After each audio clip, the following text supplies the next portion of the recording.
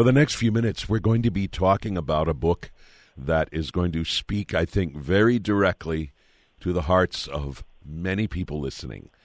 That is for adult children who find themselves in the position of being a caregiver for their own parents. That might be your story or the story of somebody you know, and it might be your story and on one end of the transaction or the other. That is, you might be the adult child giving the care. You might be the aging parent receiving the care. But even if this is not part of your own story at the moment, it very likely might be down the future. And even for somebody for whom this is not their own reality, it is still a very compelling thing to think about. The book at hand is called I'll Be Right There, a guidebook for adults caring for their aging parents. And it is the work of someone who is very much experiencing this reality for herself. Her name is Fern Pessin. And back in 2016, she essentially took up stakes from where she was living and working in the Northeast and moved to Boca Raton, Florida, to be close to her mother and her father, to whom she still gives care to this very, very day. And she has taken many of her own personal experiences as well as relentless research that she has done on the topic and put together this book that is really a workbook as much as anything, designed to help others who find themselves in this position. And the statistics show us that tens of millions of adult children are caring for their own parents. And this book may very well be a very helpful resource indeed. It is from Publish Your Purpose Press, again titled I'll Be Right There, a guidebook for adults caring for their aging parents. Fern Pessin, we welcome you to the morning show. Thanks for having me. Happy to be here. So, describe first of all your personal and professional life before 2016, when you found yourself compelled for various reasons to move yourself to Boca Raton, Florida, and to be close to your parents. Describe first of all your life before that. Okay, I was a nonprofit fundraiser. So my life was filled with running events and programs for animal shelters, for cancer care. I worked with a lot of variety of charities to run events raising millions of dollars. So very, very busy. I love what I did. I was also a part-time pet sitter because I love animals, and a part-time writer because I have a passion for writing. And my father was diagnosed with Alzheimer's and was getting worse, and my mother is a cancer survivor. We realized as a family, that going back and forth to Florida as snowbirds was probably not going to happen. And I moved to Florida to make sure that they had support, because otherwise they wouldn't have done it. And so that's my story. Do I remember correctly that you have siblings? I do. I have a brother and a sister that both of them live in Dix Hills, New York, about a mile from each other. I wonder if you could just take us inside kind of that conversation which took place, because I know that can sometimes be one of the most complicated matters. That is, when we're talking about multiple siblings and this pressing need for a parent or both parents to receive sort of closer attention, that you have various siblings, any one of which might or might not be in varying degrees able to step up for such a responsibility. If it's not too personal a question, I just wonder how you and your siblings kind of handled this moment, in a sense, amongst yourselves, and what your advice would be for other siblings who have to take up this complicated question. Yes, this is a huge issue. In most families, there's one person that it just sort of falls on that become the designated primary caregiver. And in our family, when we looked at the wellness of my parents, the cold weather, the fact that my mother was having difficulty walking, and we thought, with snow and ice and whatever, it wasn't really going to go well. And the fact that my father started to not know where he was when he was driving meant that if they were living alone and still driving and in bad weather, perhaps it wasn't going to work. So my sister has a husband and children. She has a business that really is focused in New York. My brother is the CEO of a company he owns in New York. He has a wife and stepchildren. So I'm single, and I have the kind of career that is project-oriented. So we figured, okay, this makes the most sense. And it's not always optimal. And so I tried to look at it with a positive, I don't have to deal with winter anymore. Yay. I'll go to Florida. And I thought that I would still be able to work in Florida, but be close to my parents and provide the support, because they were still very independent, and they still are somewhat independent. But when I got down here, my father had crashed his car into somebody on the way down, totaled the car, arrived here and said, I'm not driving again. And my mother, with her perceptions and her ability to concentrate, was greatly diminishing. So I became their primary driver. And my sister and brother have always been very supportive. Whatever you need, Fern. So we worked it out, and this is what I recommend for other people. People can do what they can do, so take advantage of that. My brother's an IT tech kind of guy, and he handles all of that for my parents. So when we needed to install a camera in the living room to make sure that we could see if my dad fell, my brother handled all of that. If there's research to be done, if there are what I call toys to make life easier, he does that from wherever he is. My sister is wonderful at doing research, and she can help by, like when we needed hospital beds for my parents so that the beds could be lifted by electronics, she did all that research and arranged for the delivery. And so it's not that they're not helping, they're just not here every day. They're not driving my parents to doctor's appointments or all of that. And we agreed that I would keep up with them with communication, because if, God forbid something happened to me, what happens to my parents? So pretty much in the beginning, it was several times a week. Then it became once a week. Now it's as needed. I write a report by email to my siblings and let them know everything going on with the apartment, with my parents, with me, what my schedule is. And they come down as often as they can to give me respite, to let me take a weekend off or a week off or something like that.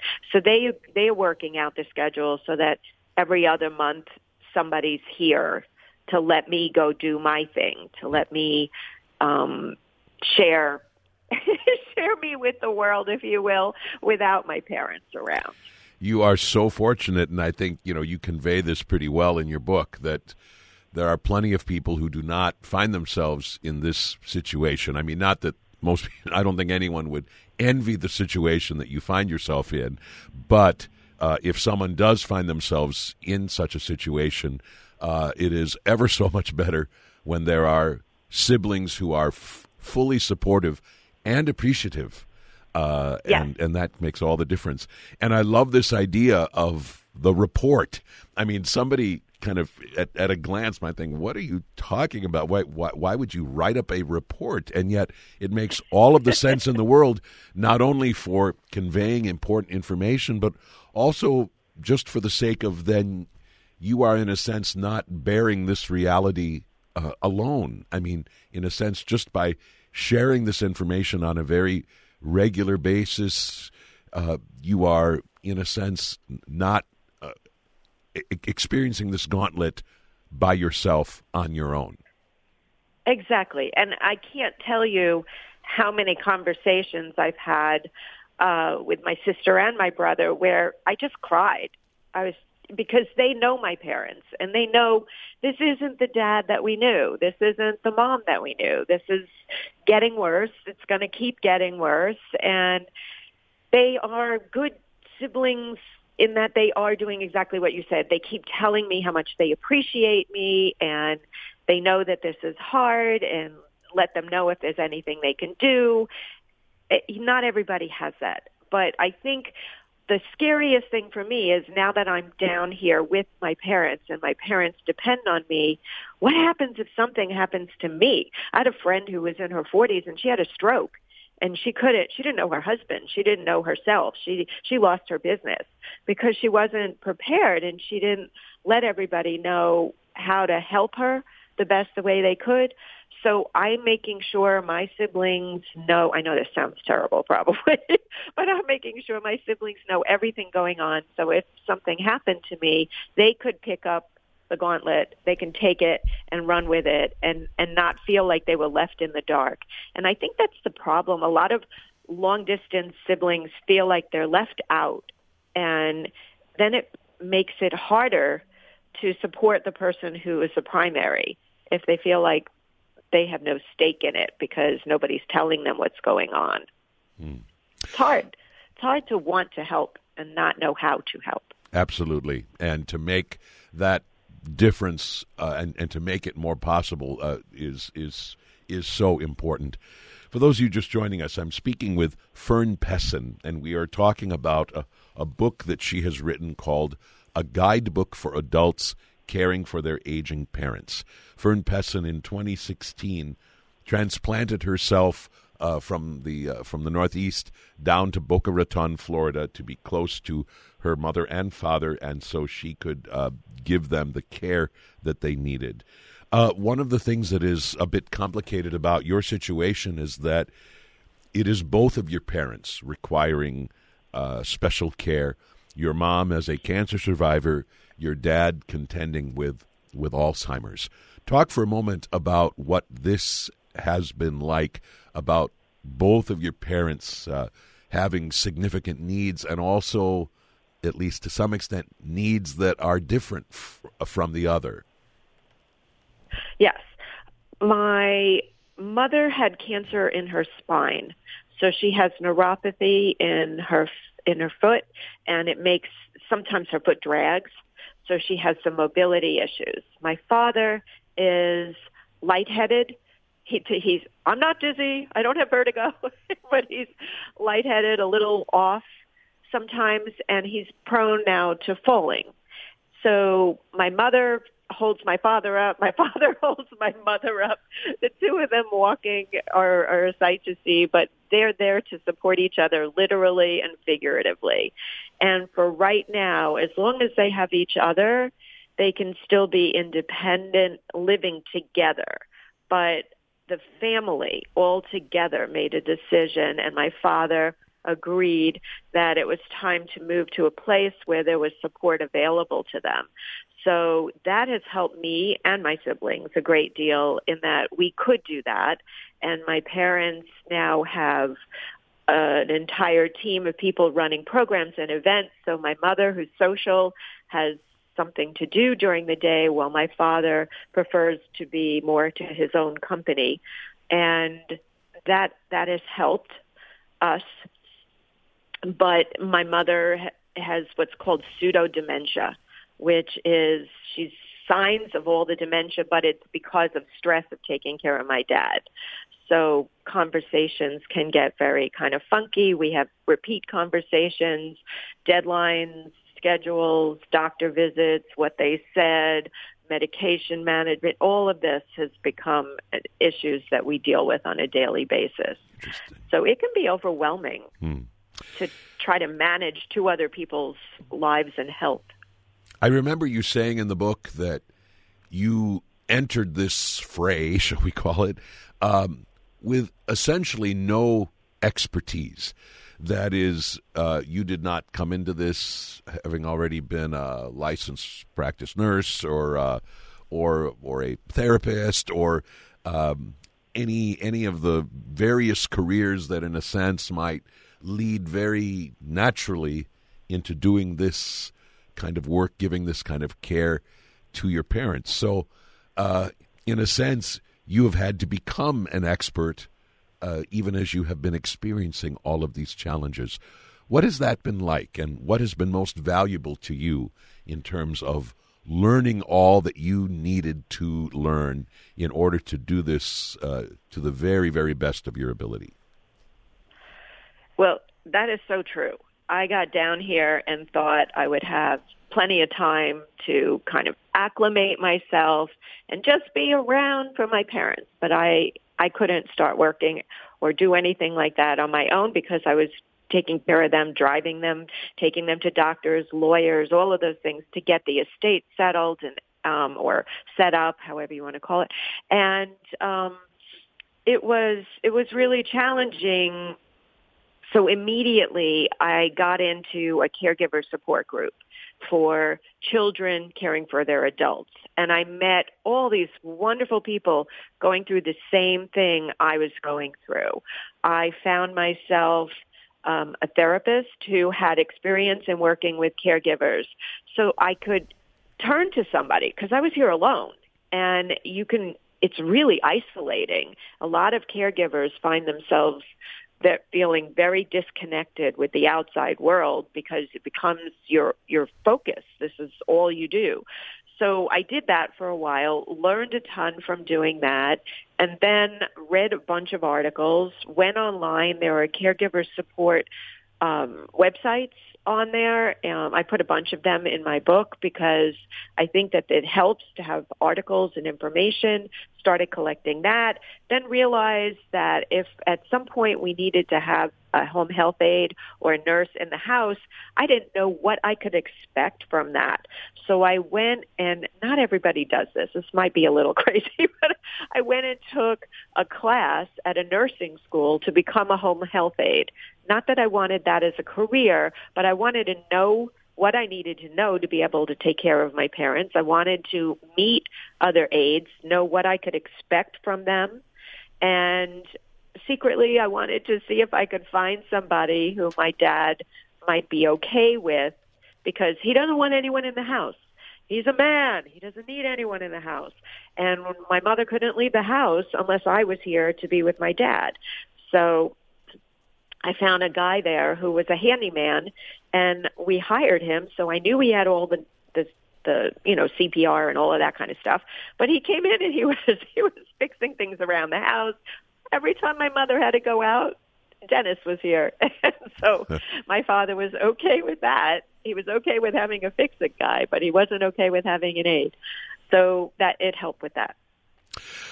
What would you say were the most valuable tools or the most significant information that you gained from that study as a home health aide? I mean, to receive that certification, I think that's one of the most intriguing things that you offer up in the book. When it comes to like nuts and bolts, tangible things, what would be one or two of the things that you were especially grateful for learning in the course of that? Well, in that class, you learn everything about keeping, aesthetics, keeping the clean and all the wound care stuff. You learn about medication management. You learn about how to move somebody that might have fallen or is having difficulty, to support somebody. So when you're dealing with somebody who may or may not be able to get in and out of a shower or in and out of a bathroom, on and off a couch, those kinds of things, it's really helpful to learn how to not hurt yourself and be able to support somebody. There's other things that I learned in the process, like keeping a note by the door frame where people go when EMS would come in and take your parent or you, whatever, out. You can have a note with an envelope by the door that says your blood type, which hospital you want to go to, your medical history, and any things that they need to know in order to give your parents the best care possible, insurance information, that kind of thing, the primary care doctor, emergency contact, all of that. So if you put that by the door, then when EMS comes, they just grab that and they have everything they need. Or put a phone on the floor if your parents are prone to falling. because they might not remember how to use that great smartphone you gave them that's in their pocket, but they can crawl to a landline phone, and that they will remember. So it's that kind of little things that I learned over time. One of the choices you made with this book is to create it as kind of a manual, kind of a workbook. It even has worksheets in it, and it will probably remind some people of certain books that are created for new mothers, that kind of thing. How did it occur to you that it would make sense to put together a book like this in this sort of format? Okay, so I went my sister came up, and I went away for a week to recover. After a certain amount of time, you need to completely separate. So I went on a healthy, like, meditation, kind of eat healthy sort of a thing. And when I was there and talking to other people who were there, they kept saying, "Fern, how did you even know to do this? Give me the list. I need the list." And I said, "I don't have a list." They said, "Well, you got to make a list." So I started making a list of all the things that I had learned and all the things that I had done. 352 pages later. It's a long list. And I wrote it in a way because other people don't have time to do all the things that I did. I recognize that a lot of caregivers are working full time while they're also taking care of their parents and supporting their parents. And if you go through the book and you can first look at the assessment section and figure out where your parents are, then you know how much of the rest of it. So it's a big book, but you don't need to do all of it. You just have to figure out where your parents are and go from there. And the little things that you can do to keep your parents in their house longer and safer, those kinds of things are in there. So once you fill out the assessment, then you know next steps. Then you look for all your contacts so that you're not running around last minute. And that's what makes you stressed, all the not knowing how to do something. And that's why you say, "I'll be right there," all the time. Your mother calls you and says, the sink is exploding. What do I do? And "I'll be right there." Your father fell and he's got a cut. I'll be right there. But if you have the resources to call and say, "Oh, I already know the plumber," I'll just call him and have him come over, and then I'll be there. Those kinds of things that people don't think about. Or I live in Florida now, and there's hurricanes. So do we know where the shelter is? Do we know where to go and get supplies? Are those things taken care of? So it's kind of like a schedule of what you need to know and when, and if you figure it all out before you actually need to know it, that's going to reduce a huge amount of stress. Plus, you can delegate. If you go through the book and you say, "Oh, I can give this to my sister who's out of town. I can give this to a friend, a family friend. I can give this to the," and that takes some of the burden off you. So that's why I decided to do it this way, so people can reduce their stress by being prepared. Well, and it's a very good example of when somebody is facing something that is quite overwhelming. It is very easy to just kind of get lost in the slog of that. And what you are suggesting is that if somebody can find the wherewithal to, in a sense, step away from it just long enough to do a bit of planning, that can make all the difference in the world. I mean, it is worth the time to do it because of all of the time and stress and maybe even heartache that you will be saving yourself from in the time that comes after. But one has to take the time to do this. Right. For example, if your parent had a fall, wound up in the hospital, and they're under, looking for a fractured this, that, or the other thing, and then they have to go to rehab, the hospital calls you and says, "Your parent is being discharged in 5 hours. Where do you want us to send them?" So you imagine how stressful that is when you've got your life going on and all of a sudden you have to figure out which rehabs to send your parents to, which one's covered by their insurance, which one is where their doctor is accepted, and you start making calls frantically because you've got 5 hours to go get your parent moved, or that you get somebody's coming home and needs a hospital bed because they're immobilized, or a wheelchair. Do you know where to get it? Do you have a rental company that you've already scanned out and made sure the insurance is accepted and all of that? If you do that in advance, okay, thanks. I'll just call so-and-so and it's done. You see? Doesn't that make sense? Absolutely. Absolutely. I want to make sure before we finish that we have a chance to talk about something that is beyond the nuts and bolts, and that is the fact that there is a very complicated emotional component to what we are talking about when there is this drastic reversal of roles, when a child is suddenly caring for their own parent, and matters of dignity and respect become far more complicated than they probably ever were before.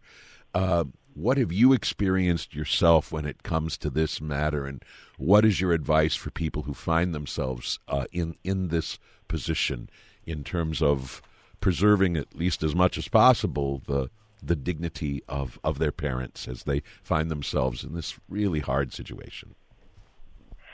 Yeah, I did a lot of hearing things like, "You're not the boss of me.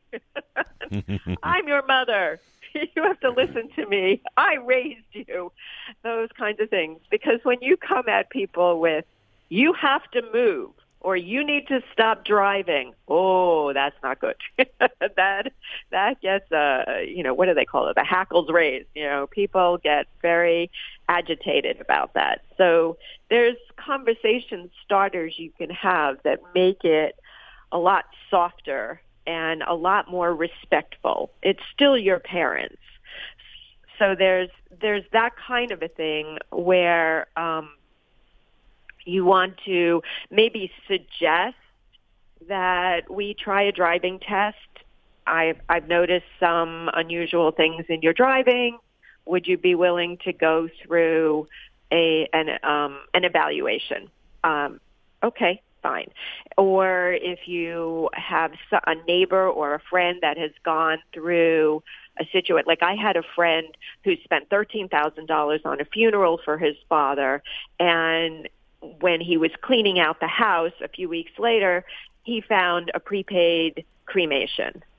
So now he's going to spend 5 years paying for a funeral that his father didn't even want. So he's got all this guilt about not doing what his father really wanted, and then a financial burden. Nobody wants that for their kids, and nobody wants that for their parents. So communicating on what are your wishes.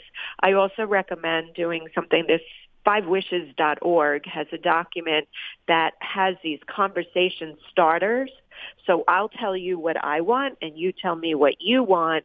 And that way when we get to that place, it's what you've told me you want. And I'm giving you exactly what you've asked for. So it's respecting what the other person wants.